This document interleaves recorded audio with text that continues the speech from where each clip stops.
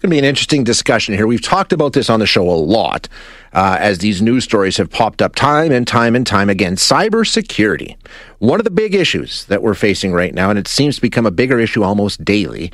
Ransomware, other cyber attacks been happening with, it seems like alarming regularity and with seeming impunity, right? Nobody seems to be held to account for these incidents, and they are targeting more and more networks, and in some cases, some pretty key infrastructure pieces. We've seen healthcare networks targeted. Of course, we know about the pipelines. Big problems, and it kind of what could be next is one of the big worries. So how do we stop it, and is anybody working on a strategy? That's the discussion we're going to have now with Deborah Irene Christine, who is a researcher at the United Nations University Institute in Macau. Deborah, thank you so much for your time today. I really appreciate you joining us. Thank you for having me, Shay. In reading the piece you recently put together on this topic, I was pleased to learn that there is some international cooperation happening on this file, ongoing for a few years now. We do have some government agencies around the world sort of trying to cooperate at least somewhat on this file, right? Yes. So one of the forums or multi-stakeholder forums at the global or international level is the United Nations Open-Ended Working Group on Cybersecurity, or UN Cyber OEWG. It is one of the efforts of the United Nations to facilitate the making of cyber norms. So as the name suggests, all UN member states and observer states, as well as non-state actors like civil society organizations and private sector organizations, could actually participate in this open-ended group. The working group tries to develop cyber norms. They find common ground on what is allowed and what is not allowed in cyberspace, and how to ensure adherence to these rules. Through these norms, states are given the responsibility to prevent harmful cyber practices or ones that may pose threats to international peace and security, and to not knowingly allow their territory to be used for international malicious cyber activities. So, this group has actually come up with a report with a consensus of 68 member states. That's actually one of the milestone of the Open Group, because as we know, it will be multilateral negotiations is very difficult. Each of the states that participated in the group brought their own interest to the table, and that is why to be able to achieve a consensus is actually one thing that we can actually applaud them for. And it is so important, right, to have an international effort on this file, because as you say, there are no borders in cyberspace, so you need to have the international community working in unison on this. Yes, definitely. Cyber security risk is not bounded by national boundaries. It's transnational, it's transsectoral, and that is why collaborative effort like the one that is tried by this open-ended working group is actually one that we need to see more of.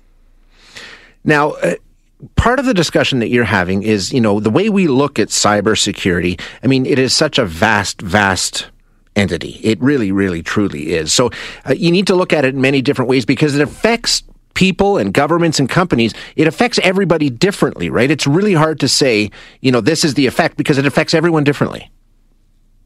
Sure, yeah. Cybersecurity has traditionally been viewed either from national security-centric approach or from technocentric approach. But these approaches actually fail to look at the impacts of cyber attacks on human beings, on people, on civilians. They might prioritize the impacts of cyber threats on governments and on the private sectors, but they neglect the impacts on civilians and civil society organizations. And although both the governments and big companies are targeted by cyber attacks as well, but they have more capacity compared to the general public and organizations with limited resources like civil society organizations. Governments and big companies, they are more aware of their cyber risks and needs. They have better policy, procedures, and resources in place to monitor and manage their cyber risks. They have better resources to deal with cybersecurity incidents when they happen.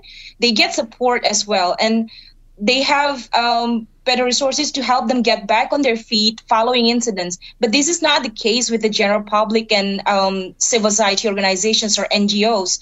They are less prepared to deal with these incidents. And NGOs, as well as politically vulnerable people like human rights defenders and journalists, may be target of malicious and politically motivated cyber attacks such as cyber spyware. And when cases like data breaches or other types of cyber incidents occur, civil society at large is the least prepared to deal with them and to deal with the aftermath.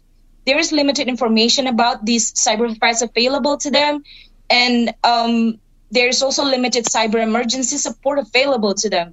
So in the case of data breaches, for example, like the Facebook data breach, we all know, which has resulted in the leak of private information from more than 500 million accounts, this data can be used to impersonate users to make a cash transfer on their behalf without their knowledge.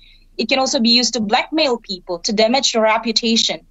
Those whose data are breached may not be aware of the incident, or even if they are aware, they may not know what to do until the adverse impact materializes. So these lack of awareness, preparedness, capacity, and external support for the general public to deal with cyber incidents make them more vulnerable to cyber threats and make them disproportionately impacted by cyber attacks when they occur. And that is why this issue, the societal impact of cyber threats, need to be amplified in the public discourse. This episode is brought to you by Shopify. Forget the frustration of picking commerce platforms when you switch your business to Shopify, the global commerce platform that supercharges your selling wherever you sell. With Shopify, you'll harness the same intuitive features, trusted apps, and powerful analytics used by the world's leading brands. Sign up today for your $1 per month trial period at shopify.com/tech, all lowercase. That's shopify.com/tech.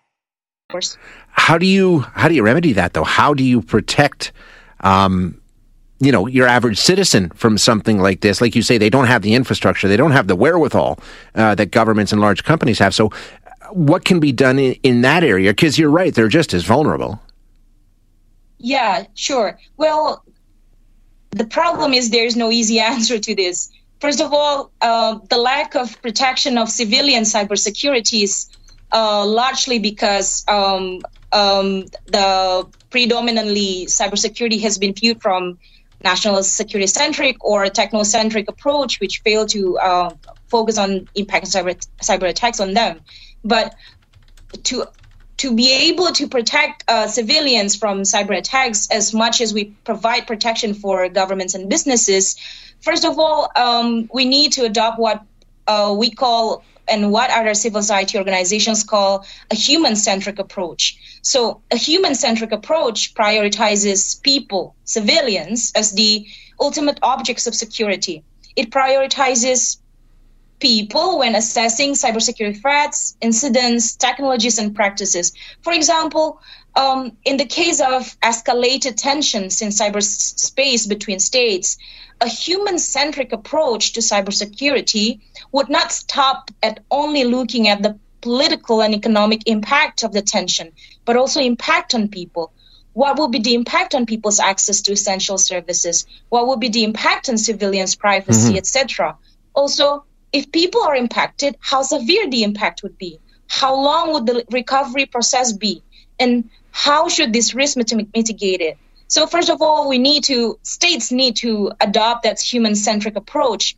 And secondly, governments also need to provide more support for civil society organizations or NGOs whose service is critical to the public, because if their service are disrupted by cyber attacks, people who rely on their service may be left vulnerable. This support could be in terms of funding support for them to build their cyber capacity, more training for their personnel, or more technical support for helping them in the case of cyber attacks. And the third thing that states can do is actually to work together with the civil society organizations to develop policy, regulations, capacity building programs, and evaluating impacts on cyber incidents. Why? Because in most cases, civil society organizations, NGOs, they know better what the cybersecurity needs and aspiration of people are compared to the government, because they have direct interactions with people. NGOs can also help government in effectively shaping and delivering capacity building to the people in a way that fits the need of the people. So it's a big job. It's a huge job. Yes, definitely. But to be able to prepare all of the stakeholders and all of affected stakeholders in the society, we need to do this one step by step. Yeah. Massive job, but an important one. Thank you so much for your time today, Deborah. I really appreciate it.